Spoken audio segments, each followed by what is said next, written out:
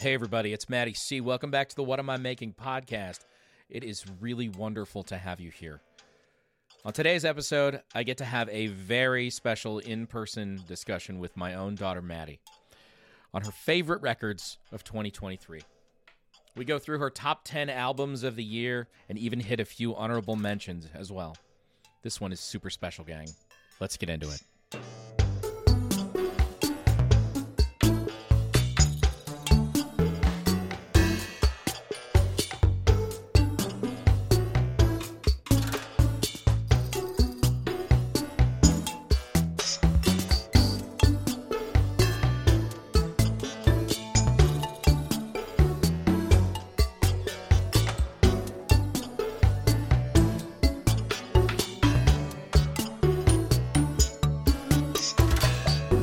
Hey everybody, it's Maddie C. Welcome back to the What Am I Making podcast. It's wonderful to have you here. How are you? I'm pretty well. I feel like 2024 is off to an all right start. Things are going okay so far, and I feel a little bit of hope and a little bit of excitement, a little bit of anxiety, of course, just because I'm me. But yeah, I'm feeling good about the things that are coming. We've had some good stuff happen on the blog. Before we get into the meat and potatoes of the episode, let's just kind of run through a couple of housekeeping things real quick, like I normally do, and then we'll get into this week's very, very special episode. I can't wait for you guys to hear this one. First things first. Did you all read my piece that I did on? It's called Patriot Games and the Detroit Lions, and it was kind of a piece that I wrote about growing up in a family where we discussed sports a lot and you really had to know your business, and how I wish that we could translate that to our current political discussion, and that the expectation is I should know more about the offensive and defensive coordinators of an NFL team before I have a conversation about the NFL playoff picture than I need to have a discussion about healthcare or education or pandemic policy. And I really wrote this one from the heart. It's something I've been feeling and thinking for a really long time, and I feel like I'm starting to get a handle on what I'm thinking and how I want to phrase it, and the things that I want to kind of look for. Pardon me while I take a big old hork of coffee there. So I was really happy with that. Did you guys also see the interview and listen to the interview I did with Chris Dallariva, who is a musician and also a data scientist for an audio streamer?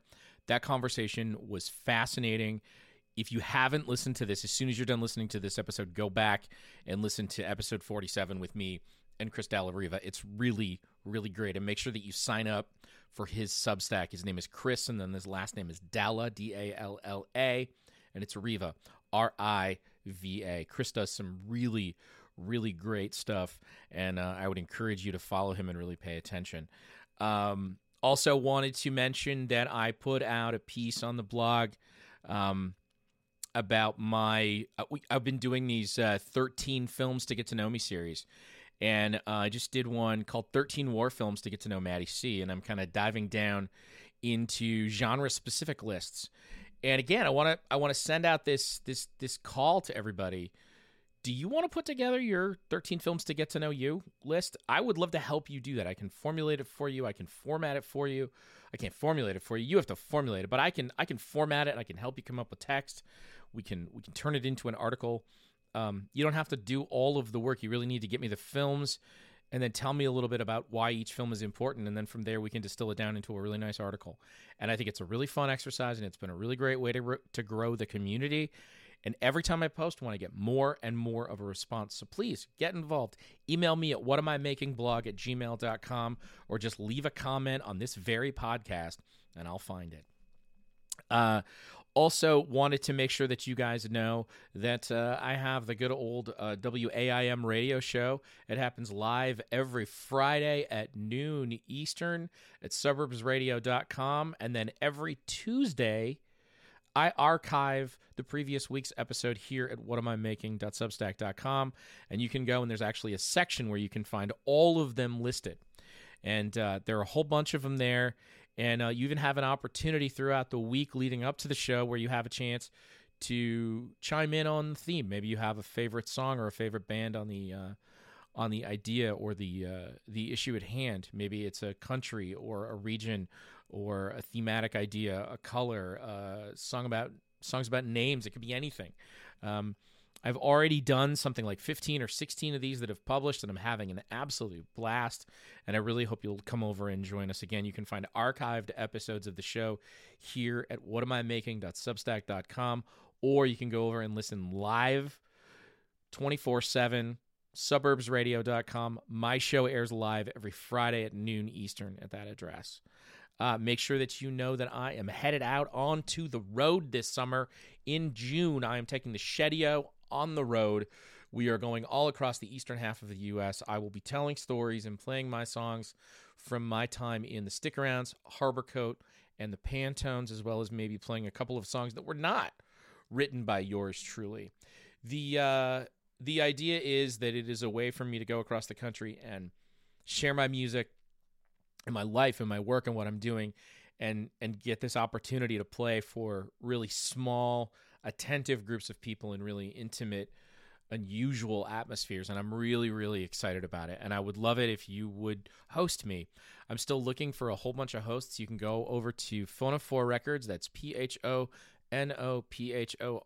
records.com/Matthew Carlson to see a full list of where I will be and where I still need hosts. You can also find that information over at the blog. If you just search the word Shedio, you'll find all kinds of stuff. SHEDDIO. Again, whatamimaking.substack.com. The last thing I want to mention is right before the new year, I published a podcast version of a story I'd written about a few months ago called Encyclopedia Carlson and the Bath School Disaster. And what it is it's a podcast version of an article that I had written back in August about a school bombing that had occurred in Bath, Michigan in 1927 that killed 45 people, including 38 children. And it is still to this day the deadliest attack on an American school building in history, including Columbine and Newtown and Sandy Hook and Parkland and all of those awful circumstances. And in addition to doing some narration and kind of piecing the article together in pod form, I've been working on a project where I'm maybe making an ambient record based on this act of terror. Because this is particularly special to me. I moved to this town when I was 12 years old. And one of the ways that my father got me interested in where we were moving to, because I was 12 years old and I didn't want to leave, was he told me this story. And it got me intrigued about the place we were going to move to. And it piqued my interest, and it has haunted me and stuck with me ever since. And I think because I wasn't born there, but I still grew up there, I think I have an interesting viewpoint of it still. I look at this through a very, very specific and unique lens, and I think I have something to say about it. And I think it's a horrific story that is completely forgotten or largely forgotten, and I'm really proud of the ambient pieces that I put together. And so it's like this 22 or 23 minute thing, and I would love it if you'd go over there and listen to it. You can download it for free. Just go to whatamimaking.substack.com. You can even find it in the feed to this podcast just a few episodes back. So go ahead and find it. While we're talking about podcasts and the player, now's a great time for me to remind you that you should, A, be subscribed to this. Make sure that you're not missing any episode, because in addition to dropping interviews like the one I'm about to give you with my own kid, I also am dropping podcast versions of these stories, like this thing with the Bath school disaster I was just telling you about. And so it'll be a way for you to get stuff that just automatically shows up in your pod feed. So make sure you subscribe. That's really helpful for the show. That's really great so you don't miss anything. Additionally, if you could like, rate, and review the pod wherever you listen, that is hugely helpful. Hugely helpful. Even if it's just liking this post in Substack and commenting on it in some nice way. Every time we can get new ratings, reviews, and likes in front of people, it helps to grow this show. I know that I ask for your help a lot, and I still feel sheepish about it, but I have to. And I'm just going to keep asking because you guys are nice enough to keep helping, and we'll just keep hoping we can make this thing go. Speaking of making this thing go, the way we do that is with paid subscriptions. Right now, everything that happens over at whatamImaking.substack.com, including this podcast and my radio show, are all completely free. And I want to keep it that way. But the reality is I'm not making enough money right now to put in the kind of time that I've been putting in to do everything that I'm doing at the level that I'm doing it. So if you appreciate this work and you like this work and you want this work to stay available and free for those that can't afford it, now's a crucial time for you to sign up for a paid subscription. You can sign up for as little as $5 a month. You can sign up for a monthly subscription, a yearly subscription, or if you're feeling particularly generous, you can become a founding member. Each and every one of those is a critical way to help fund the mission that I am on here of trying to live a more intentional and creative life and to share that with you. And part of me sharing that with you is sharing my family with you. And I've shared my family's movie lists. I've shared an article that my mom wrote about my parents' first official date when they went to go see Simon and Garfunkel in Detroit on Halloween in 1968. I've talked to you about my mental health journey, which is intrinsically woven into my relationship with my family. I've talked to you about my travel experiences with my mom and with my wife and with my girls. I've told you story after story after story about my dad. And my family is hugely important to me. And when Madeline came to me and asked me to do this, I was kind of surprised. So let's do the official intro, shall we? My daughter Maddie mentioned to me that she wanted to talk to me about the new music she discovered in 2023, and she wondered if we could record it for the podcast. For years now, she and her sister have talked about starting a podcast, and I so badly wish they would just stop dilly-dallying and just get to recording the damn thing. They're both hilarious, smart, and interesting.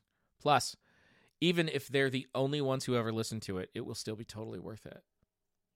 So needless to say, I was thrilled when I was approached with this query from Madeline. Within minutes, we had a date on the calendar, and before I knew it, we were sitting here in the Shedio recording. As we got going, Maddie confessed that she was nervous and she hoped that she would do a good job. She was concerned that she might not have enough adjectives or be able to describe things in enough detail. I assured her she'll be great. I knew she would. Even if it took her a bit to get comfortable, I knew she'd be fantastic. But before we had even finished discussing the first record, I was already fighting back the tears of a terribly proud father. It's been so important for Kimmy and me to raise thoughtful, sensitive, observant, and conscientious young women. To see that displayed so vividly in the confines of the Shedio as my oldest daughter and I talked about music was a genuine treat.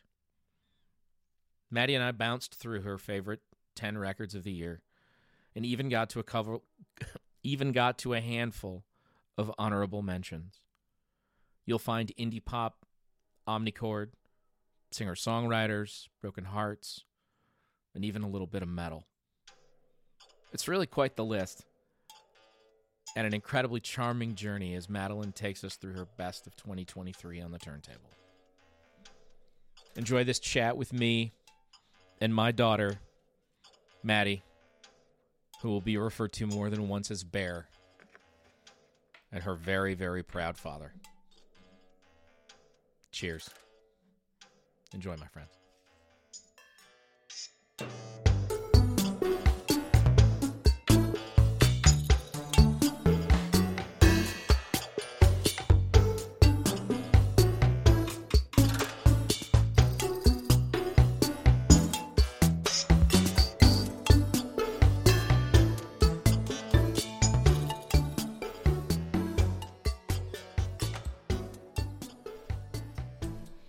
Thanks for doing this, dude.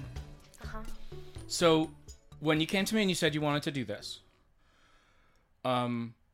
Did you specifically have 10 records in mind, or was it really about kind of like sharing just everything that you kind of fell in love with in 2023? It's more so just sharing things. The past few years I've tried to do a project where I make a playlist of the things that I've been listening to every month. And for 2023, I tried to make my playlist only new things, like things that had come out in 2023, as opposed to just new things that I was discovering. Things that were new to you. Yeah. You keep going. I don't have much more to say. Okay, I didn't mean... I felt like I cut you off. That's okay. It's all right. So it was... I love this idea, because I was just having this conversation with a friend the other day that I still listen to new music, and I still fall in love with new music, but it's always because it's being handed to me. It's not because I'm going out and finding it or because I'm doing the things that I did as a younger person. So being able to kind of cheat off your homework is nice. Well, let's go through the list, and then I'll ask you maybe some larger questions that you've learned throughout the year. So is it a list of 10 and then some honorable mentions? Do you want me to start from maybe the bottom and then work my way up? Yeah, top favorite. Yeah, or... like do you have about 10 of them, or like do you just have I have a few? About 10, and then I have about 4 honorable mentions. Let's start with your roughly top 10, and we'll work our way from there. Okay. So what's the first one on there? My very top favorite, I kind of have them in order. Oh, let's do them in a reverse order. I like that. Okay. So number 10. Then number 10 is, well, I couldn't decide between where to put 9 and 10, but they're kind of on the same, not the same wavelength because they're completely different artists and sound different. But number 10 would probably be Star Eater's Delight by Lael Neal. Lael? How do you spell that? Lael. And then Neal is just Neill? Neale. Wow. All right, how'd you find out about this person? I discovered one of her albums a few years ago, because she does a lot of omnichord music. Oh yeah. And I think that sounds really beautiful. And she had this new one come out this year, and I have listened to it a ton. Where's she from? I don't know. I really don't know much about her, and I've not done a lot of research on her. Okay. Let me pull up her page. This is a younger artist? She's, I think, just a few years older than I am. Okay, so late 20s maybe, early 30s perhaps. She splits her time between Virginia and Los Angeles. Okay, so she's American. Yeah. Okay, cool. And, I mean, I have like a vague understanding of omnichord, at least in terms of like the origins of it and what it kind of sounds like. How is she using it that you think it's interesting? I mean, like is it vocal stuff too? Are there drums, or like how is it all arranged? I love her vocals. I think she has a very beautiful and unique voice. It doesn't really sound like many other artists. It sounds very unique to her. Not to sidetrack, this is kind of, I hesitate to say it's a trend, but there are other people that I know you and I have talked about who have particularly unique voices that you're really attracted to. Aldous Harding is one that comes to mind. Yes. You know, and again, it's a beautiful voice, but it's kind of a very specific, unique thing. Yes, and I would say that her voice is kind of similar to hers in a way. It's kind of more almost ethereal at times, but more like on the whimsical kind of aspect. Where she but it's more like kind of, she kind of deals with some deeper themes, and it feels like kind of her kind of growing up, I think, in the suburbs. Okay. And kind of comparing that to kind of a fairy tale-esque Oh, wow. I'm trying to explain it you're as best as I possibly can. I don't know how the listeners are going to feel about this. That's how it makes me feel. It takes suburban living and makes it whimsical in a way.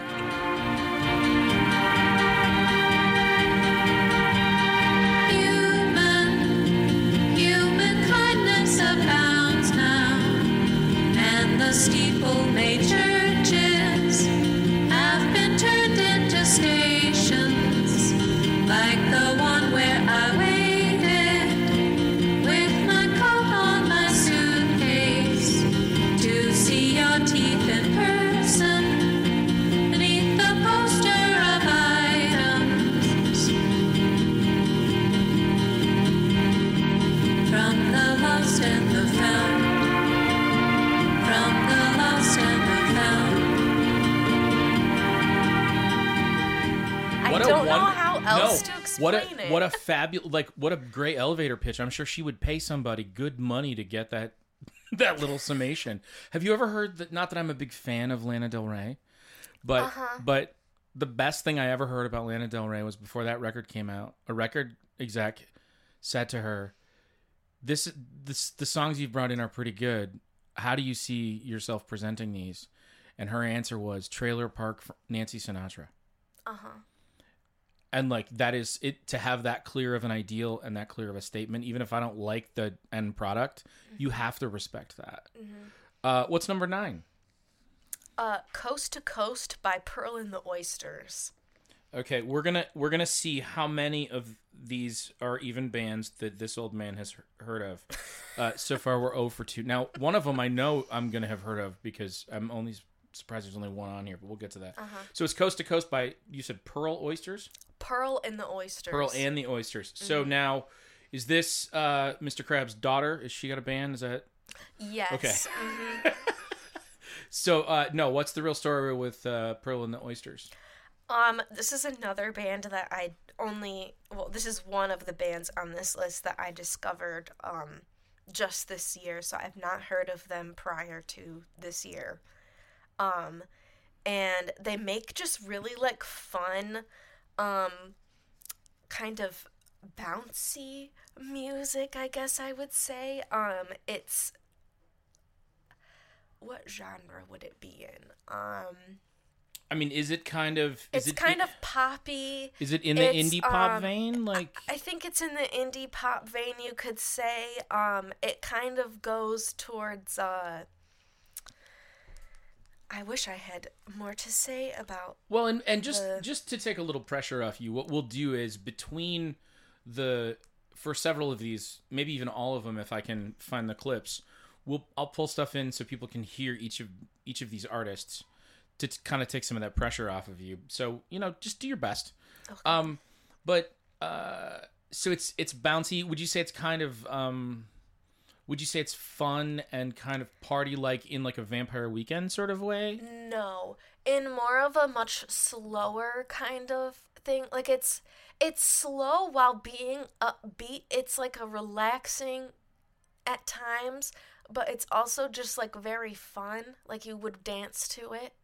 The way you're describing this... But it's surfer pop. Oh, so it's guitar-driven?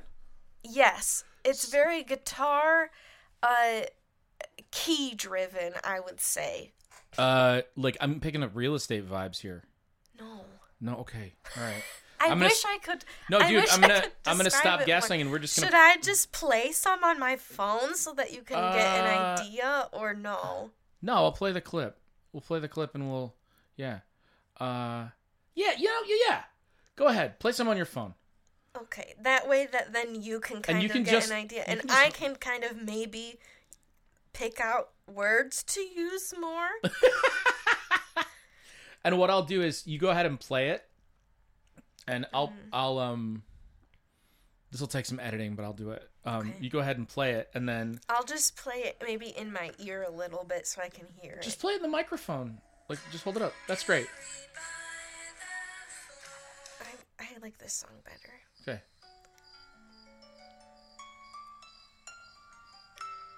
This song is very ethereal, though.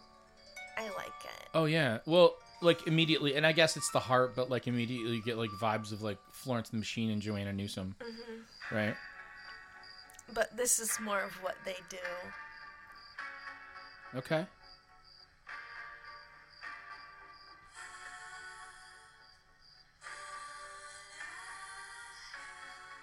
So it's that kind of dreamy, reverby vocals. Yeah.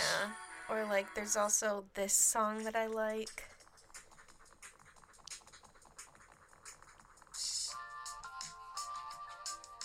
Oh, that's sweet. This reminds me. It's really fun. This reminds me of like if tennis were funky. Yes, it's right? very much so. If tennis was really, really funky. Okay, I'm gonna edit that out, and we're gonna take the. Sorry. No, you're doing great. No, I love this. I should have prepared more, but Dude, I didn't. No, it's fine. I love it. No, I love being able to just go. If tennis were funky. Unfortunately, I could write an entire essay about the next album I'm about to talk about. Okay, fire away. It's King Giz. Okay, all right. Let's stop for a second. And that is going to be your least favorite. Let's. Well, this isn't my list. It's yours. Okay. So let's stop for a second, and let's talk about let's park the bus for a second. I also have more things to say about Pearl and the Oysters. Well, there's going to be all kinds of things we're not going to get to say, right? So we'll just kind of bounce through these, and if we've got time, we'll get to your honorable mentions. Okay. The big thing is what I want to do is I want to use this as a way for you to share what you're listening to and for me to be able to learn about some new stuff.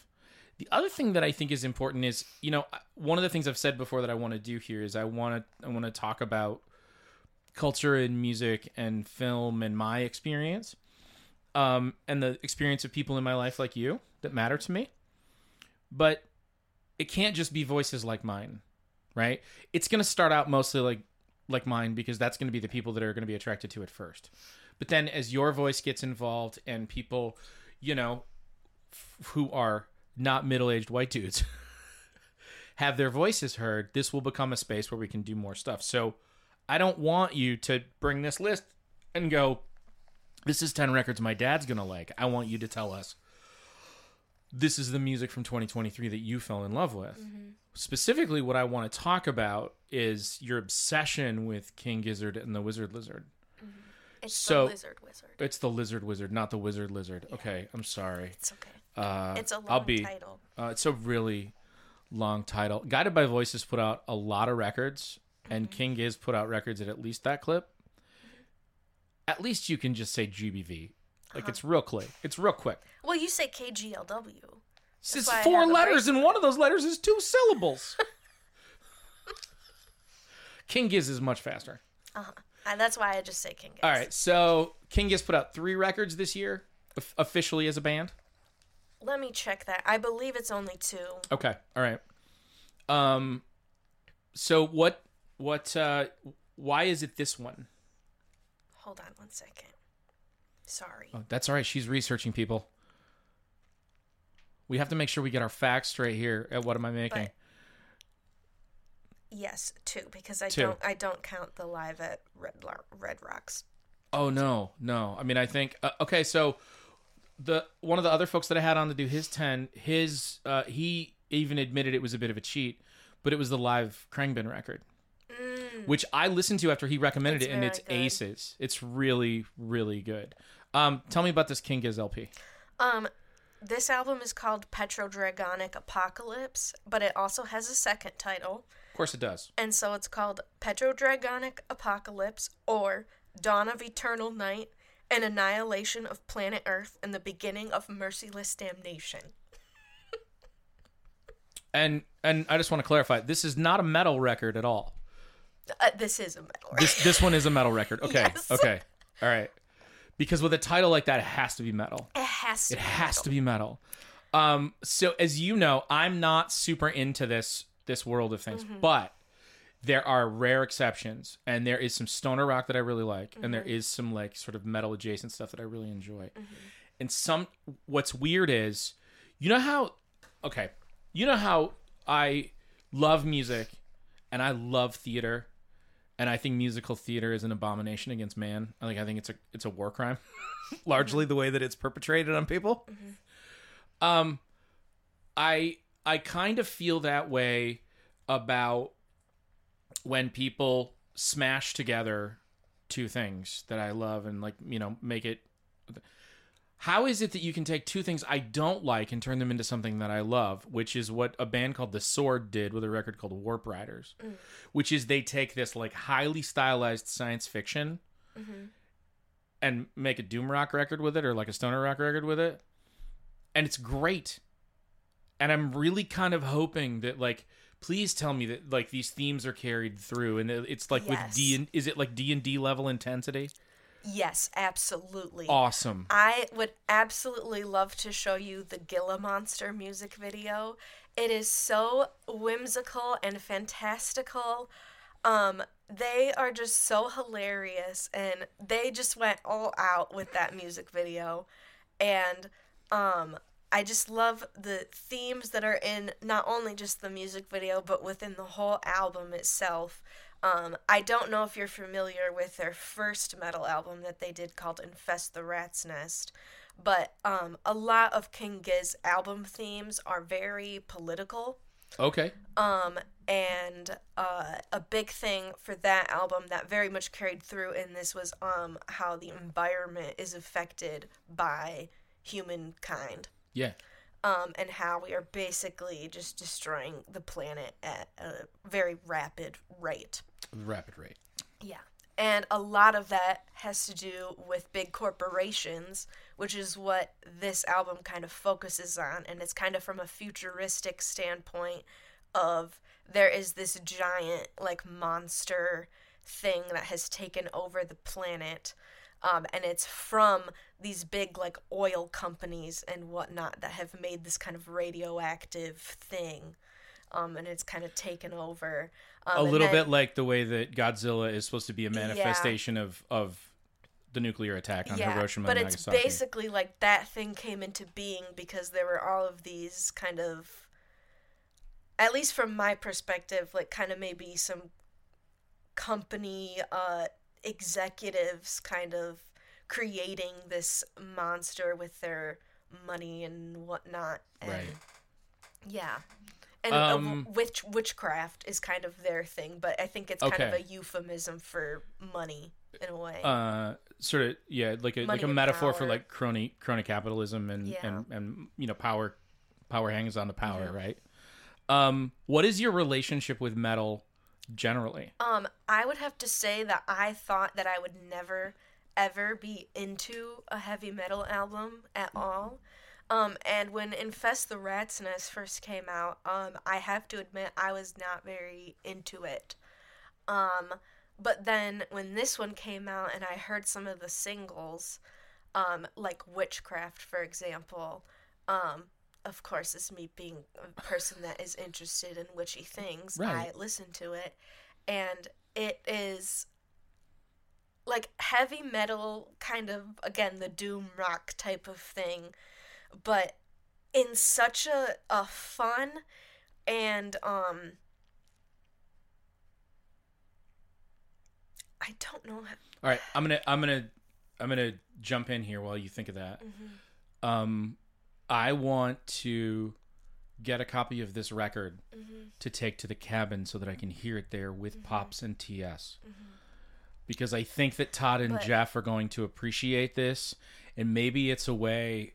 It would make me really happy to take a record that they would love that came from you. That would make me happy. And I love the idea of you teaching me how to love a metal record. That's really exciting. But I would have never expected to get so into this album, but I have listened to it so much at work, and it makes you want to kind of scream along with it at sometimes.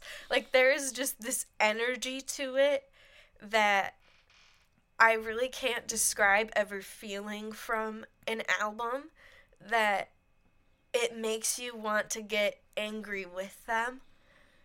And it's also just so well written, and the lyrics are so fun and potent.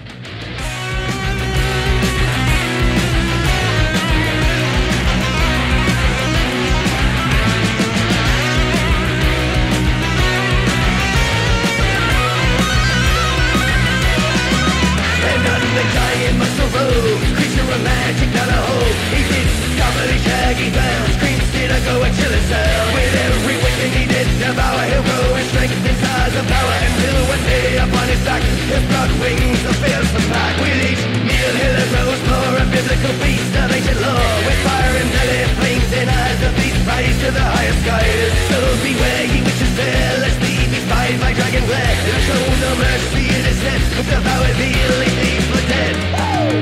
Killer! Killer! Killer! Killer!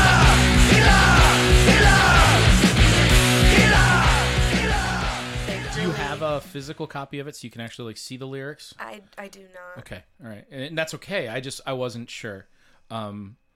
What's I can't wait to hear this record, Bear. What's number 7? Number 7 is Flicker by a band called Death and Vanilla. Death and Vanilla. Mm-hmm. Okay, that is either an indie rock band name or a place that your mom would want to go on the Lower East Side of Manhattan when we went there. Mm-hmm. She would be like, "Oh, we have to go to MoMA, and then after MoMA, we're all going to go get lattes at Death and Vanilla." Yeah. You know. Really, Kim? Mm-hmm. What? Okay, I have no idea what to make of any of these words. I mean, I know what they all mean. Yeah. But like taken in context, I don't know that I could predict what this record's going to sound like. So why don't you tell me? I might be getting whatever Nordic Scandinavian country they're from wrong. That's all right. I believe they're from Sweden. Okay. And they kind of sound like kind of like the Stereolab broadcast type thing. Right. Very much so like that. Oh, that's awesome. And so there is, some omnichord, a lot of electric keyboard and drums, and it's just very fun and upbeat, and I really like the themes throughout the album. What are some of the themes? There's really good, let me look at the That's tracks. all right. I didn't mean to throw you off track, dude. No, good. You're good. You're good. You were saying something else though before you started to look that up. I don't remember. So that's awesome. Stereolab and broadcast. Mm-hmm. It's a very magical themes. Like the first song on the album is called "Out for Magic." Okay. And it's just again, there's a kind of whimsical aspect, which I like, kind of witchier themes and things. And so far it kind seems of a like spiritual all of these theme. have been kind of playful records. Like you've used words like whimsical and bouncy and playful and fun. Yeah. I think that's really interesting that's kind of, whether or not that's the cultural response to the time we're living through or what you're picking up on, but the fact that you're running to music that kind of like sort of pushes joy a little bit, I think is a not only a really interesting choice, but also probably a really effective one for your mental health. What do you know about this band? You said they're Scandinavian. I really don't know much. Okay. Again, this is a band that I only discovered during the summer. And is this something you just picked up on the algorithm, or did you read about it somewhere? How'd you find out about it? I just found it scrolling through Spotify. Okay. We don't like Spotify It's much. all right. But Well, we're having an ongoing conversation about that here at What Am I Making, and in the Carlson family in general, specifically. So we'll play a do you have a favorite track from the Death and Vanilla record I can share? I love Baby Snakes. Baby Snakes. I like the sound of and that. Out for Magic as well. And you know it's not the greatest wise. You will be on your feet again. And it takes some time to realize it would be nice to get it straight. And you know it's not so bad at all, wasting your time. If you make the right decisions, then you will be fine. I'm gonna go with Baby Snakes because I really like that title. Let's round out the first half of the list. What's number 6? Heaven is a Junkyard by Youth Lagoon. A band I've finally heard of. Yes. We've heard of King Giz. Okay, fair. A band I've finally heard of, not because of you. I have not heard this record. Does this scan with the other Youth Lagoon stuff? Like, is it produced in a similar fashion? It is produced in a similar fashion, but I feel like this one is a little different. It still deals with a lot of very heavy themes. Are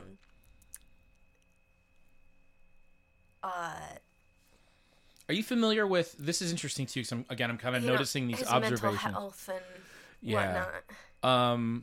That first record especially, he's pretty, like if you read between the lines on that record is kind of brutal. There are a couple songs about, it's hard to know what's real and what's imagined or fictional. Yeah. But you certainly get the impression that there was some trauma suffered at some point. And I think you get a little bit more of a glimpse at that. And this album, and especially watching some of the music videos, I just kind of go, I wonder what he has been through, because he's obviously been through something. Yeah. I wish I could remember the track from the first record. There's a video for that where it's about, I don't know if it's an absent father or a dead father, but it's basically this young boy making a fire in the wilderness at dusk. And he keeps having these kind of... Do you remember this video? Yeah. And he has these sort of flashes of like this...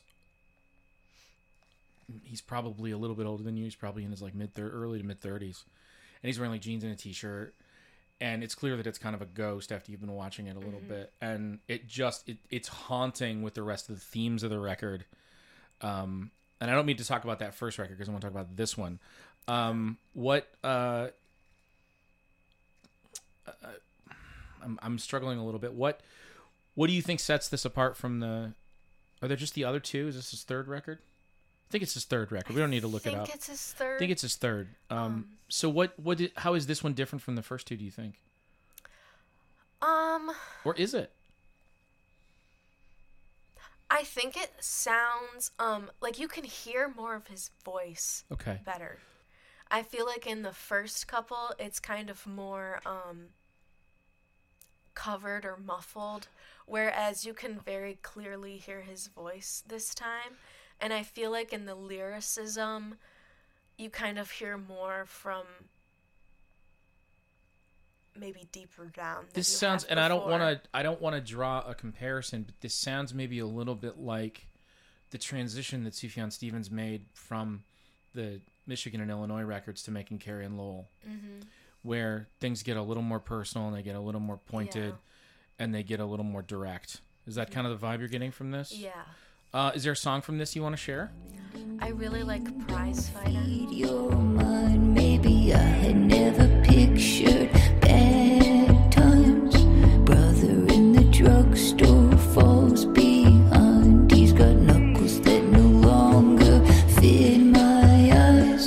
Knuckles that a prize fighter can't buy. I got the world, so I'll be fine. I got the sunshine to figure me out. I'm back to work, that's over now. All I want is fun. Yeah, my working hard, but it's got to be done.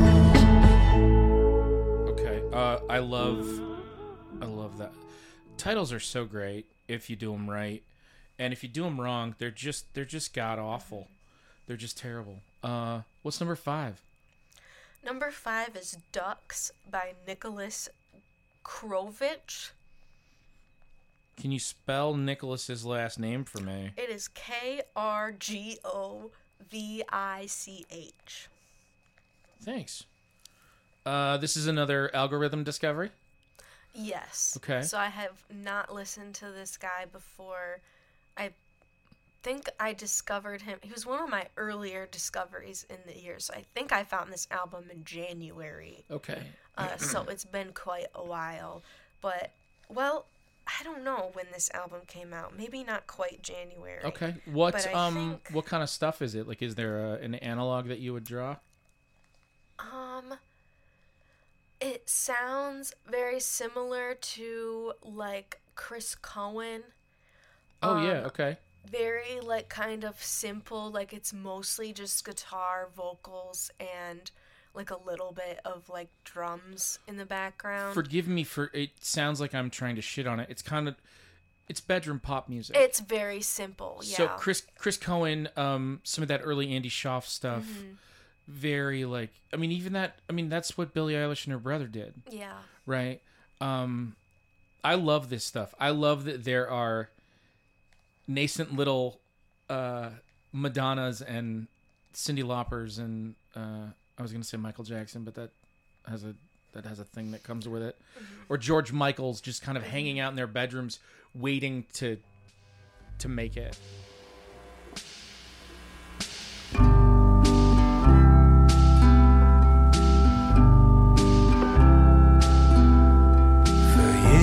And years, I guess I was lonely, but refused to call it so. Now out on the front stoop in September with Kim, drinking a beer in the sun, when she asks Nick, are you lonely? I don't even flinch and say yeah. I could say 1,000 other things, but why to answer a plain question? What's number 4? Number 4 is Poet's Tooth by Telenovela. Telenovela is a fantastic band name. Yes. Tell me about this band.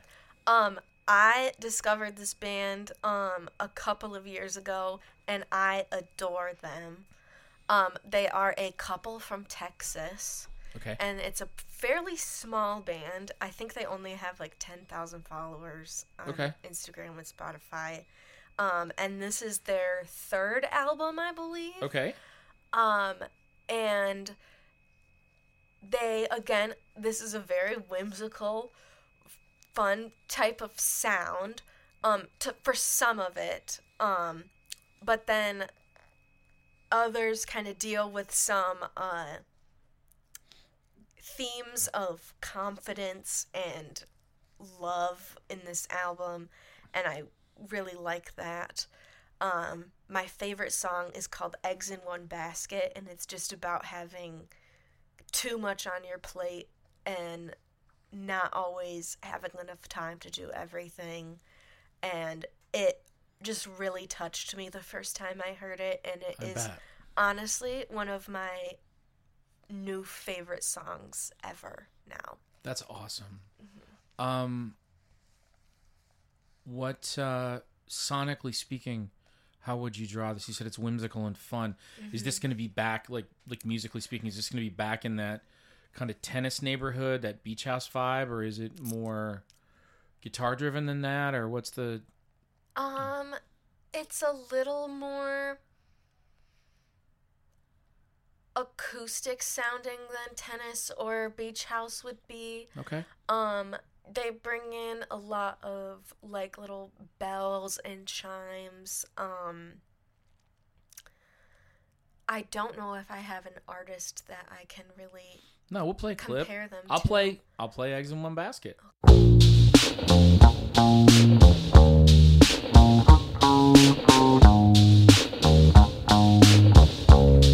They told you not to put all your eggs in one basket, to have a plan B for safer landing.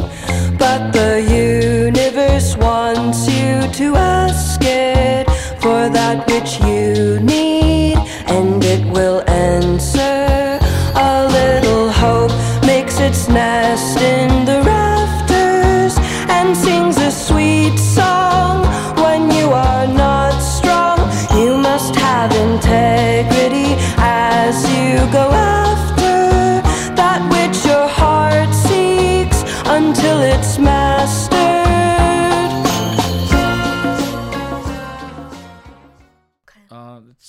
I'm really excited to hear this.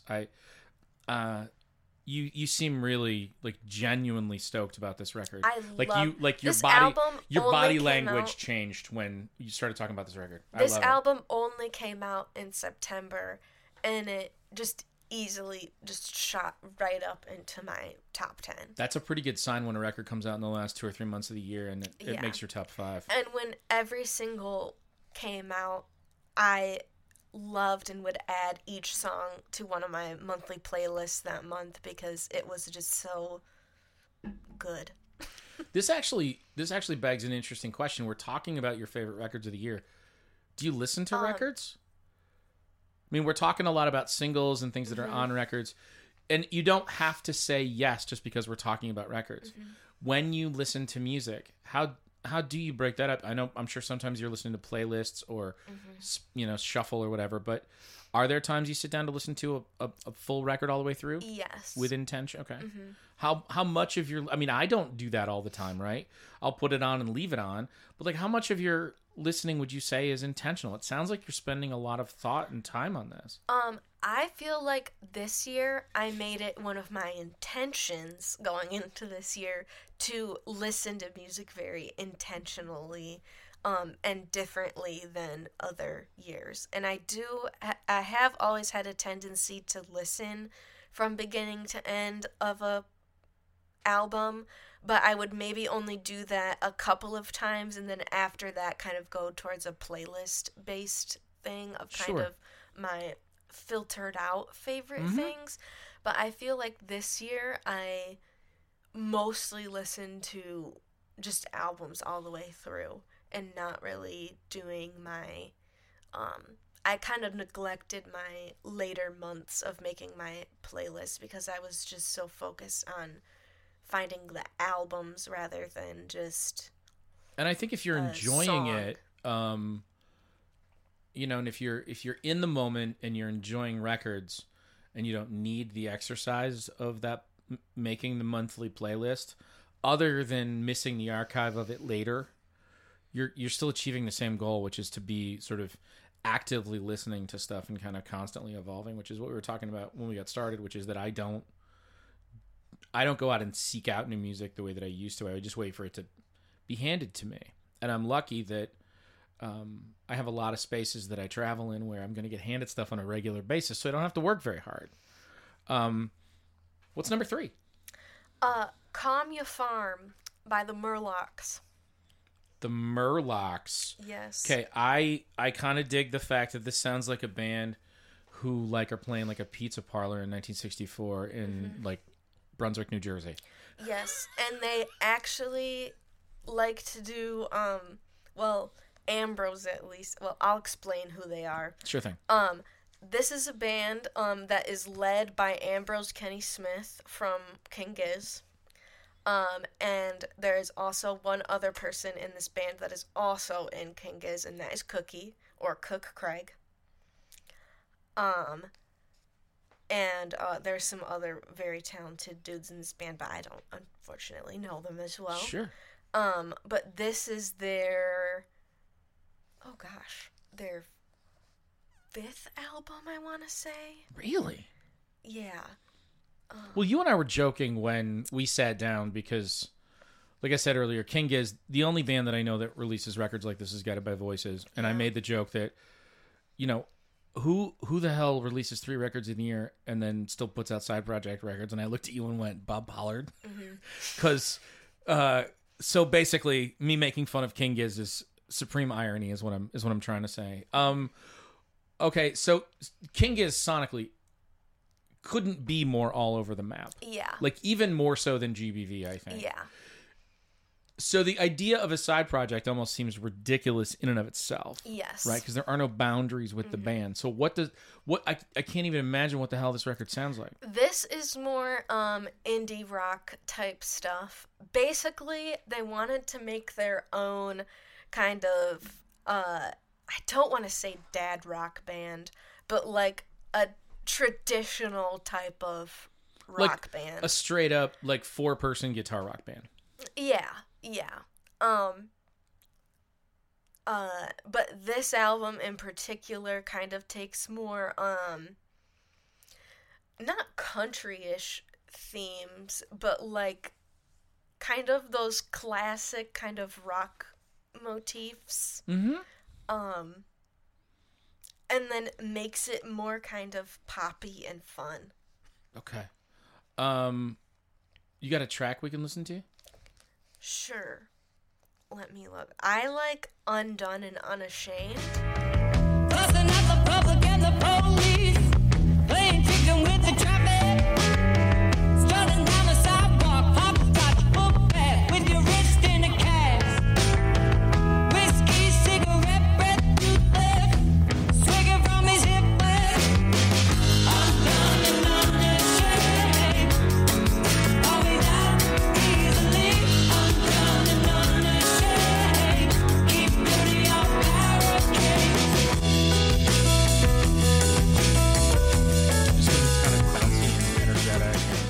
is this Yeah, it's really very is it really energetic, hooky? yeah. Like, is it really Yeah. like lots Yeah. of Like, I have sung this in the car with Hannah because there are some lyrics that are so ridiculous that I just know them by heart at this point. dude? Okay, Like, can I share one of them? Please. No, it's kind of silly, but I always do it when Hannah and I listen to this song in the what's car. the lyric?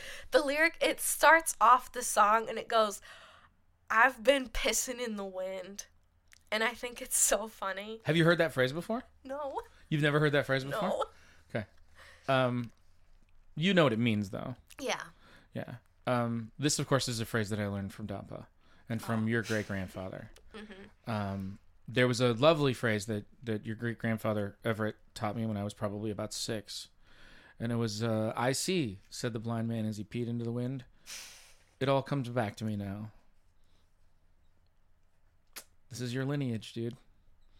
"Pissing in the Wind's" a good lyric. That's what opens up the record. I think that's on Undone and Unashamed. And the first line is, "I've been pissing in the wind." Mm-hmm. That's pretty good. When you say it's kind of guitar driven, like, is it on that song? I don't remember. That's all right. Is this like fairly clean guitars? Like pretty straightforward, kind of in the like sort of like jangly, like Birds, REM, Tom Petty kind of. Yeah, they're very influenced by that kind of stuff. Okay. What's your relationship with like the Birds? And I mean, I know you love so much of that 60s stuff. I really got back into the Hollies and the Kinks over the pandemic. Oh, did you really? Like, I had like full force, like, could not stop listening. That And Hollies. I have not listened to it in a while. We did but that one Hollies record, I honestly, Oh, Dear Eloise? I can't say that I like many more of them. I feel bad about saying that. No, we but did a thing. I don't mean to cut you off, but we did a thing at the Robin. We did a thing called Lansing Meets Manchester. And the deal was, it was me and a bunch of other musicians, and we all got up and played like 2 or 3 songs by Manchester bands. And so it was like the Smiths and Stone Roses and New Order and Joy Division and all these. And somebody did a Hollies song. And as you are well aware, I love this record. I love Dear Eloise. I think that record's amazing. Mm-hmm. There's like 2 other records that I think are good. And then I think a bunch of the rest of it is varying degrees of not very good. I think a lot of it is just not. And the joke that I made was the Hollies, the only band from Manchester to be 6 different bands, and I like 2 of them. What's number 2, dude? Milk for Flowers by H. Hawkline. And Okay. I literally wrote underneath this, "Why did Aldous Harding break up with this beautiful man?" I think that's probably private information that you and I are not going to get to delve into. This is somebody that I've listened to a little bit that you've recommended to me. Mm-hmm. I really enjoyed it, and I haven't spent as much time with it as I probably should. Mm-hmm. What do you love about this? First of all, this album was produced by Kate LeBon, and I have been quite obsessed with her the past couple of years.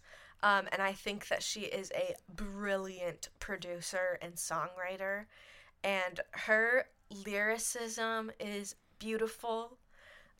Did she co-write some of this stuff? Yes. Okay.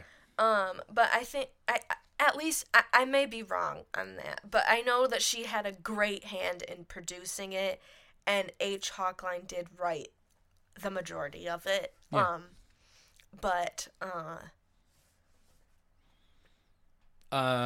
This is, forgive me, I can't remember the name off the top of my head. Is this the record that you recommended to me? Yes. Okay, so this is the same album.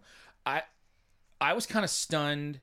Well, I was going to ask you this earlier, and thinking about this record now, this is a perfect time to ask this question.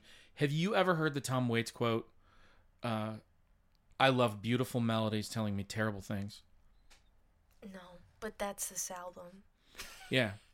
Yeah. And so there's so much of your list that just ties right back into that ethos of give me this really pretty thing. I mean, it's kind of the one of the bedrocks of pop music, right? Mm-hmm. Like, yeah. I'm brokenhearted, but here's this really bouncy 2.5 minute pop song. Mm-hmm. I mean, that's every Motown single. Mm-hmm. What do you think Because this feels very much like a record that if I were 25, I would be... I think the reason I'm not head over heels with this record is because it should have happened to me 2 decades ago. Mm-hmm.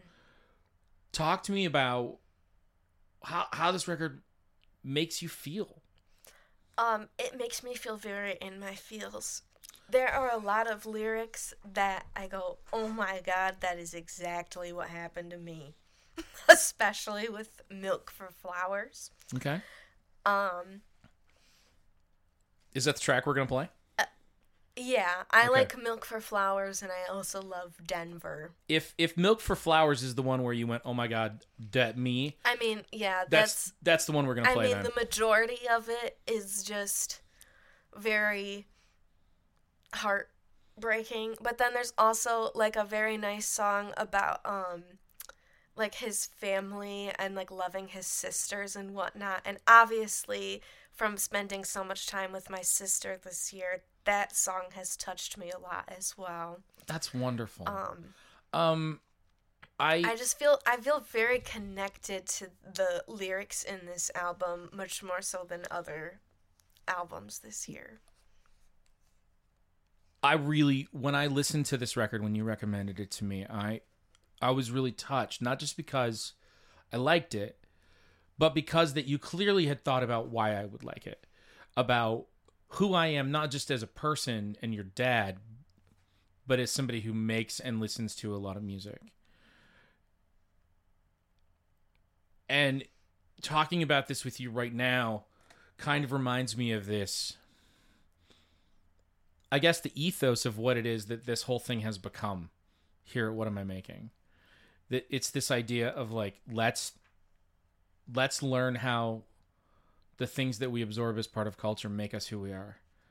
And how do we make things out of the person that we are to do that for other people? Mm-hmm. And so to have this in the world for you is a gift for me. For you to give that gift to me and show me that it's in the world is almost brings me to tears. Thank you. Mm-hmm. I'm really excited to go back and listen to this record again with a little more intention. I also have to say, as a former film student and someone that is a very big fan of music videos, I think they did a very interesting job with the music videos that they chose to do for Milk for Flowers, because if you watch them, they all have basically the same clips in them, just reordered. So they kind of tell a sort of different story with each song, but it's the same thing. It's just a reordered thing, and I love when people do that. I came clean with her. I did it on my knees, holding on to love I could see. Someone said the music was on. I didn't hear it play for so long. I feel like a nun picking roses, and he never comes when he promises. This milk is too warm for the night. So much to learn, am I holding you right? Yeah, when you see parallel timelines and different perspectives, and I mean, it can be anything from Pulp Fiction to something as sort of silly and, to use our word of the day, whimsical, as like 500 Days of Summer. Yeah. Right, where you're watching it from the perspective of multiple people. All right, so what is the record of the year for you, dude? Manzanita by Shauna Cleveland. This is somebody that you've talked to me about, but I don't know that I've actually listened to anything. Jump right in. Tell me why this is your favorite record of the year. Well, she is from the band La Luz, in case anyone knows of that. I know of that band. And she wrote the majority of this album, if not all of it, about her firstborn, her son, and kind of her experience of being pregnant and then giving birth to him and kind of going into motherhood. She also has been dealing with, she's a breast cancer survivor.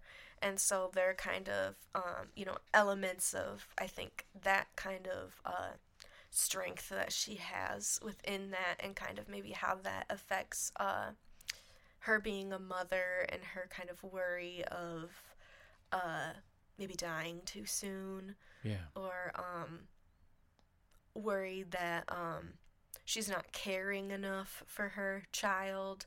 Like in this song, Gold Tower is very much about that. There is a lyric that says, like, if I ever let you down, bury me in the ground.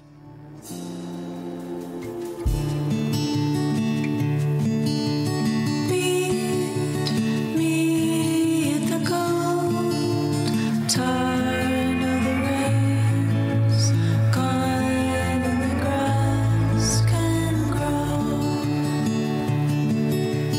Meet me at the gold turn, let us be still as the night unfolds.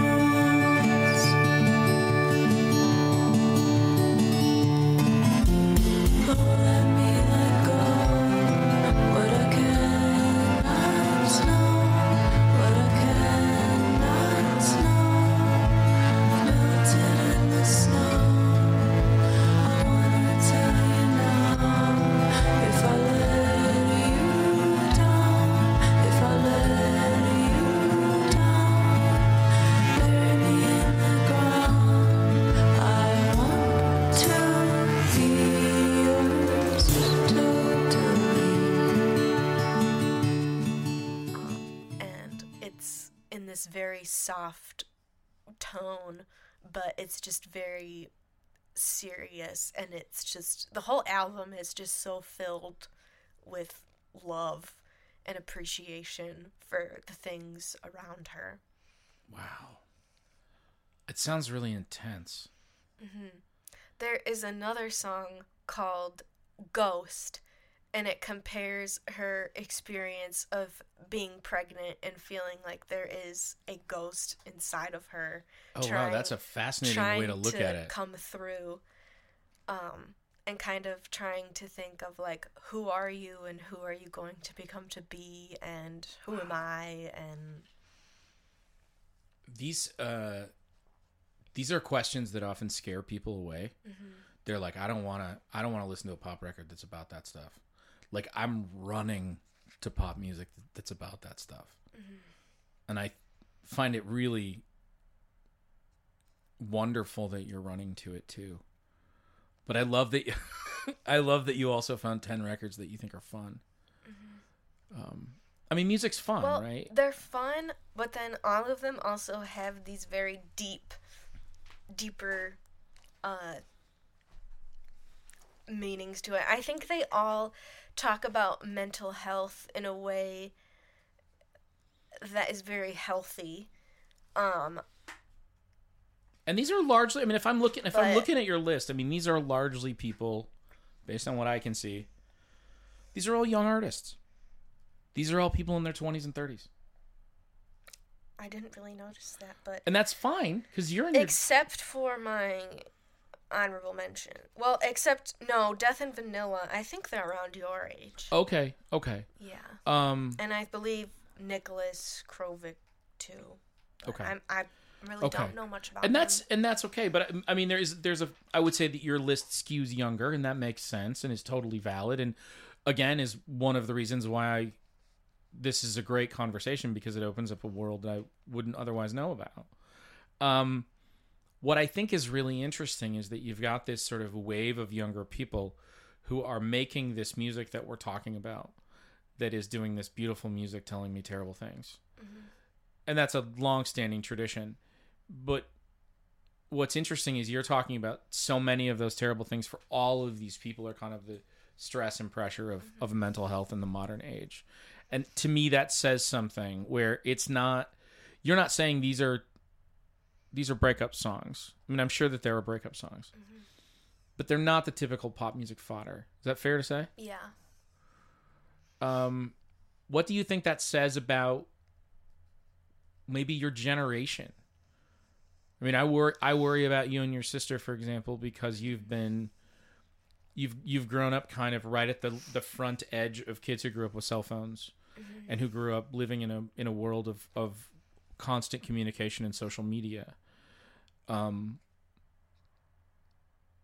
do you think you're seeing that play out in the culture of your peers, culturally speaking, your contemporaries who are roughly your age? I think that there is a big draw towards like community in music, where I think people like to listen to a lot of the same music that other people like to listen to. Sure. 'Cause not to say like I'm not like other girls or whatever, but you know, a lot of my friends just listen to Taylor Swift. Right. And they find a great sense of community in that, and that's very good for their mental health. Yeah. And whatnot. And, you know, my mother included in that. And look, we've talked about this before, but like, pop music is a specific kind of thing, that level, whether that's the Beatles or Britney Spears or Taylor Swift or Prince. You're not listening to pop music in that sense, because you're doing these sort of like librarian, academic research or deep dives because you got the nerd gene. And I love your mother dearly, and I love how much she loves music. But your mom isn't going to spend time going out and finding new music. I don't anymore either, and so I'm not creating that as a judgment. But until like within the last 5 years, I did. And I also think that over the past couple of years, Spotify has almost made it more difficult for me this year than other years, where I've had to really go out of my way because they will just suggest me things that I have literally already listened to, right, that I either know that I don't like or just don't want to listen to it because I already know what it is. Right. And it's harder for me to find new music. Like half of my Discover Weekly stuff is just things that I've already discovered before that maybe right, I've not saved in my thing. Okay. So that has been a little more difficult. But you're willing to put the time in. I can't remember what website it is. I think it's like albums.com or something, or albumoftheyear.com or .org. That's albumoftheyear.com sounds right. Okay, I feel like I've been there before. There's like, they put like a bunch of different albums that come out of all different genres, and sometimes I will just scroll through there to see what came out that month. Is that the one that kind of aggregates critic scores? And they'll give you like a number out of 100, and they'll go, this record's a 78 or whatever. Yeah. Okay. Yeah. That site's got some good stuff on it. I think we got time if you want to run through your honorable mentions. Okay. Do you want to do that? Sure. All right, let's hit those 4, and then what I'll do is I'll publish the full list, and we'll put some clips up, and you can make a playlist too. Okay. What's the first honorable mention? Pollen by Tennis. I haven't listened to the last couple Tennis records. This is a band I like. I would say maybe the reason I haven't listened to more Tennis is the first 2 Tennis records were like, oh, that's what Tennis sounds like, and I like that. Mm-hmm. And if I want that, I'll just go listen to the first 2 records. Do you feel like this one's a progression? I feel like this one is much more poppier than the other ones. Interesting.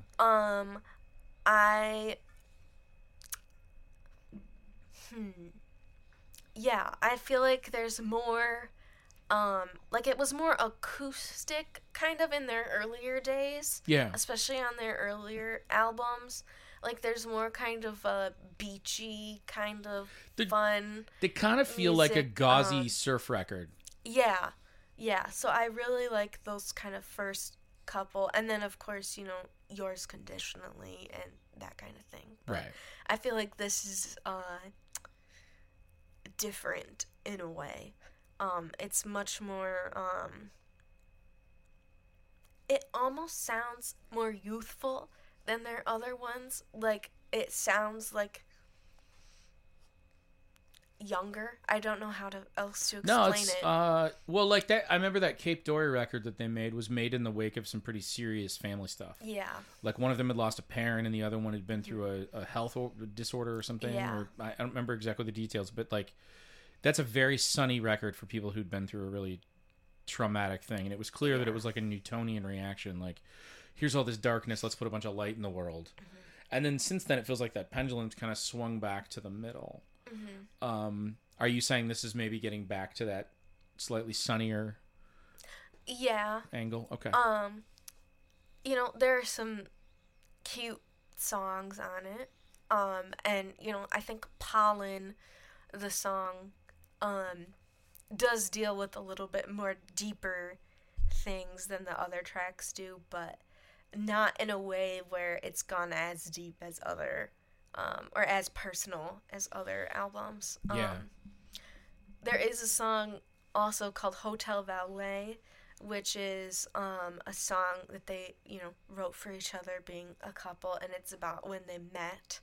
And they also said this at the concert when we went, that the song is about Elena being a waitress at a hotel, and Patrick was the hotel valet, and he would come in specifically to the restaurant and make sure that she was his waitress, and would like, see her all the time. Oh, that's adorable. What's the next honorable mention?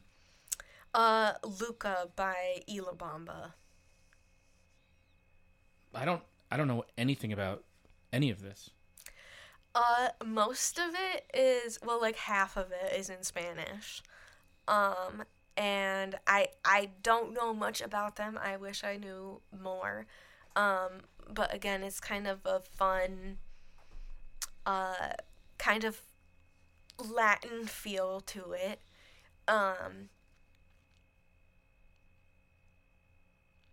More fun stuff. Are they from? It's pretty fun. Are they from Central America or okay? I really don't know much about them Okay. at all. No worries. No worries. And again, it's an honorable mention. You don't have to do your homework on that one. Okay. No, we'll check that out, and we can. Yeah, I'll have you put one track from each of the honorable mentions on the playlist too. Okay. What's next? Okay, this one is actually an EP, but I listened to it so much this year, I feel like I cannot just not have it on here. Okay, I can't wait. But it's called What Will We Grow Now by Modern Cosmology and Letitia Sadier, or however you say her name. I think it's from, Sadier. Serial Lab. Yeah. But I love her. And this album... You and me both, dude.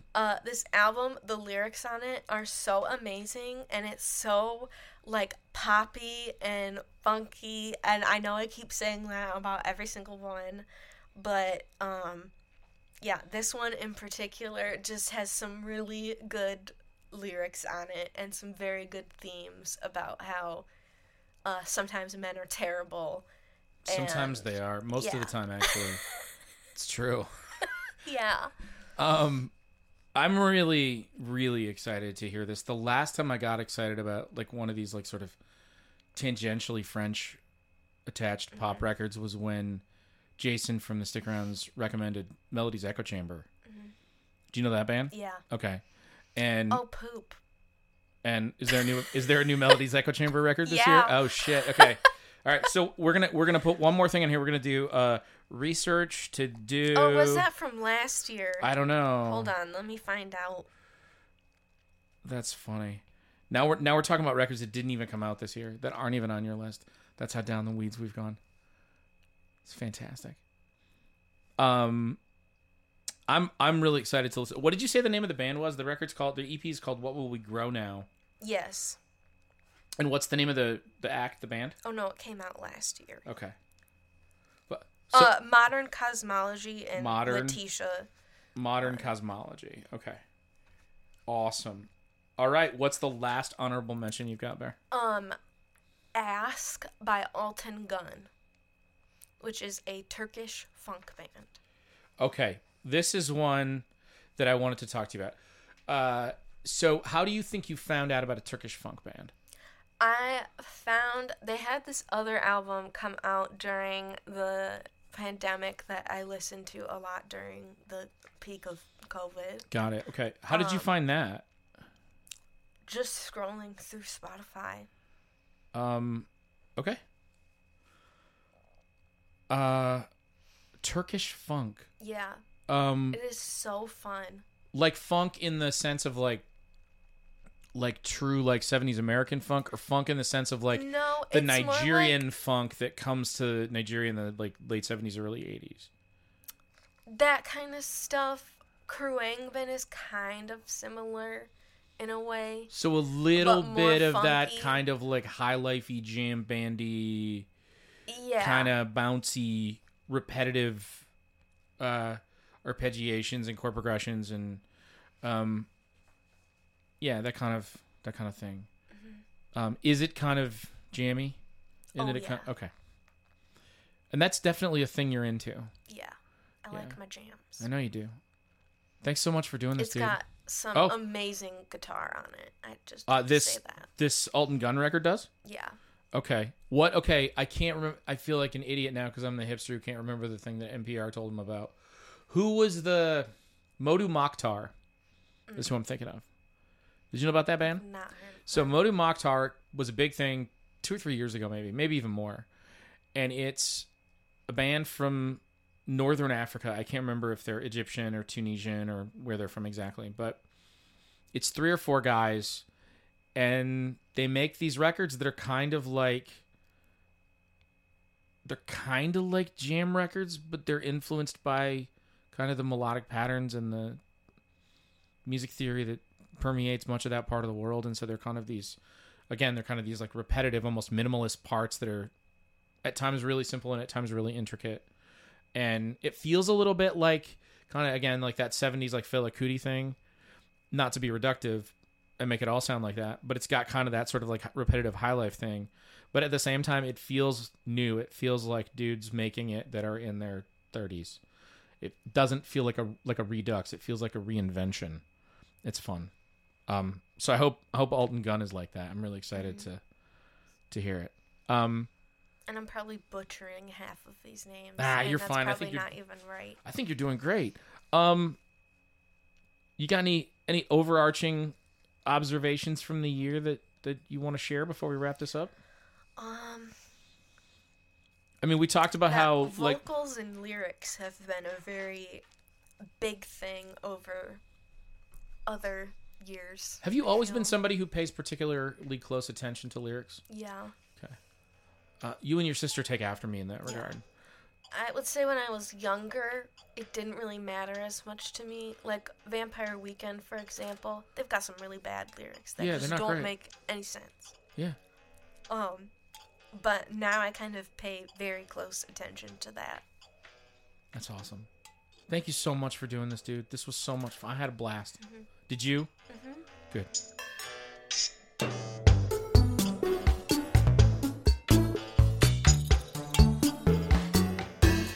Oh my God, I'm so proud. I can't even be objective. I hope you guys enjoyed that. I'm thrilled that she wanted to do it. I'm thrilled that we did it. I'm thrilled that I have that forever. I'm thrilled that I got to share it with you guys. Thank you so much for letting me share that. Thank you so much for being here. I really appreciate that you press play and that you listen and that you read and that you comment. Please make sure that you are subscribed to whatamimaking.substack.com, either with a paid or a free subscription. Make sure that you're subscribed to this podcast wherever you get your podcasts and that you've liked, rated, and reviewed it. Once you've done all those things, maybe tell a friend or share it on social media when you see something that I post that you like. Don't forget about the radio show that I've got every Friday live at noon at suburbsradio.com and archived, of course, every Tuesday on the blog. I've got a lot of fun things coming. I've got a lot of great stuff in the works. Don't forget that you can still give me your 13 films to get to know you list. There's all kinds of stuff happening, gang. I want you to be a part of it. I'll see you real soon. Until next time, I love you. Bye-bye.